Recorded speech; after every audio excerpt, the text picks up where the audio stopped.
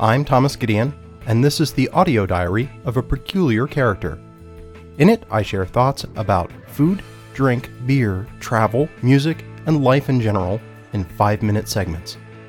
You can read more at the companion site of A Peculiar Character at peculiarcharacter.com. My most recent brew day was last weekend.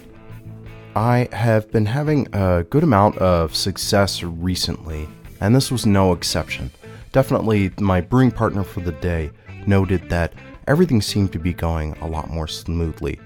What she noticed, and I did as well when she called attention to it, in particular is that there seemed to be much more calm moments throughout the day. We chatted for a bit about why that was so. It occurred to me that the equipment upgrades that I have been making since, almost 2 years ago, have actually been paying the dividends that I hoped that they would.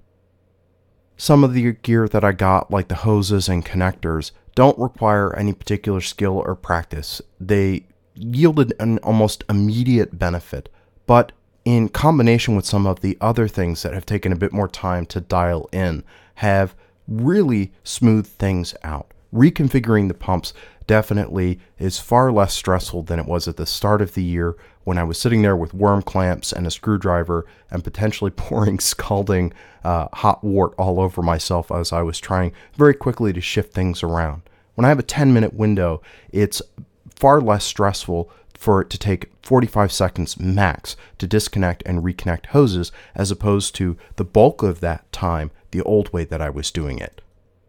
The one piece of equipment that I've struggled with the most over the past of this course year, I feel like I've finally gotten dialed in, and that's this plate chiller. It's a heat exchanger, a series of stacked thin chambers through which cold water and hot wort are counterflowed to bring the beer down to a temperature where it's safe to add the yeast in and wrap up the brew day.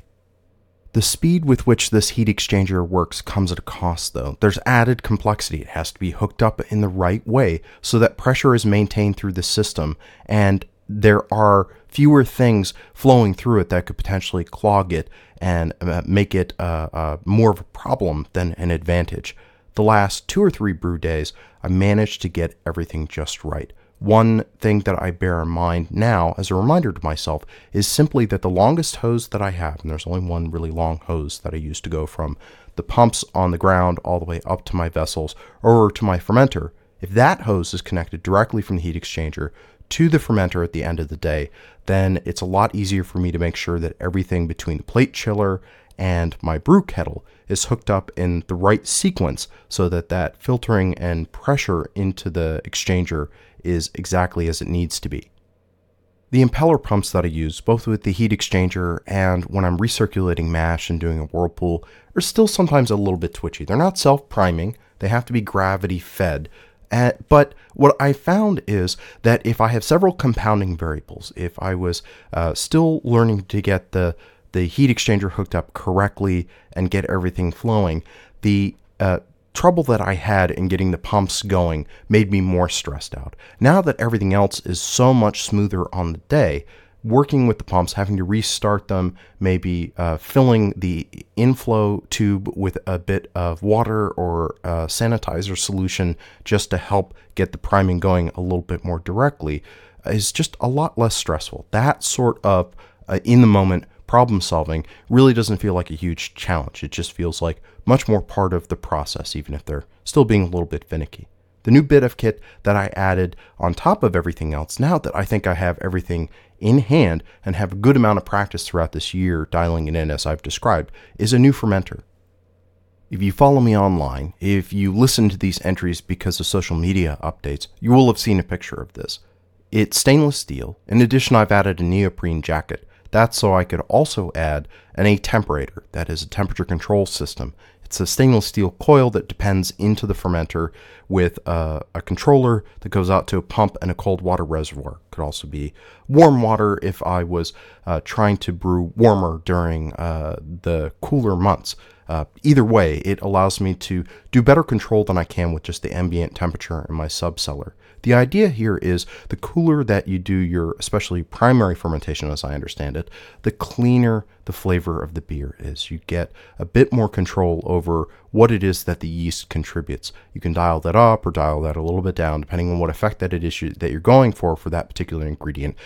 Also, it's helpful in terms of ensuring that you've got consistent temperature, and that's what is really most helpful regardless of what effect you're trying to get out of the yeast for its health, is that it's just not fluctuating even in a cooler environment over the course of the day.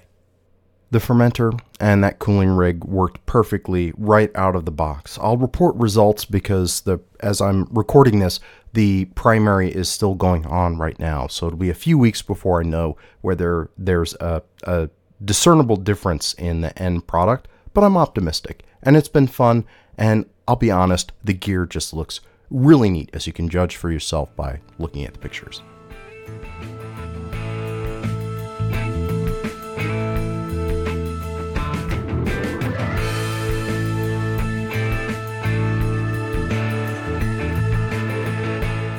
I would like to thank the Internet Archive for media hosting and bandwidth. The views expressed on this program are my own, and where applicable, those of my guests, and in no way reflect those of my employer or anyone else. This show is produced from 100% recycled bits. Except where noted, permission to recycle those further is granted under the Creative Commons Attribution Sharealike 3.0 United States license. That means you're free to change this show as much as you like, as long as you don't alter credits and you share your changes under the same license. Theme music is Slow Burn by Kevin MacLeod at Incompetech.com, licensed under Creative Commons by Attribution 3.0.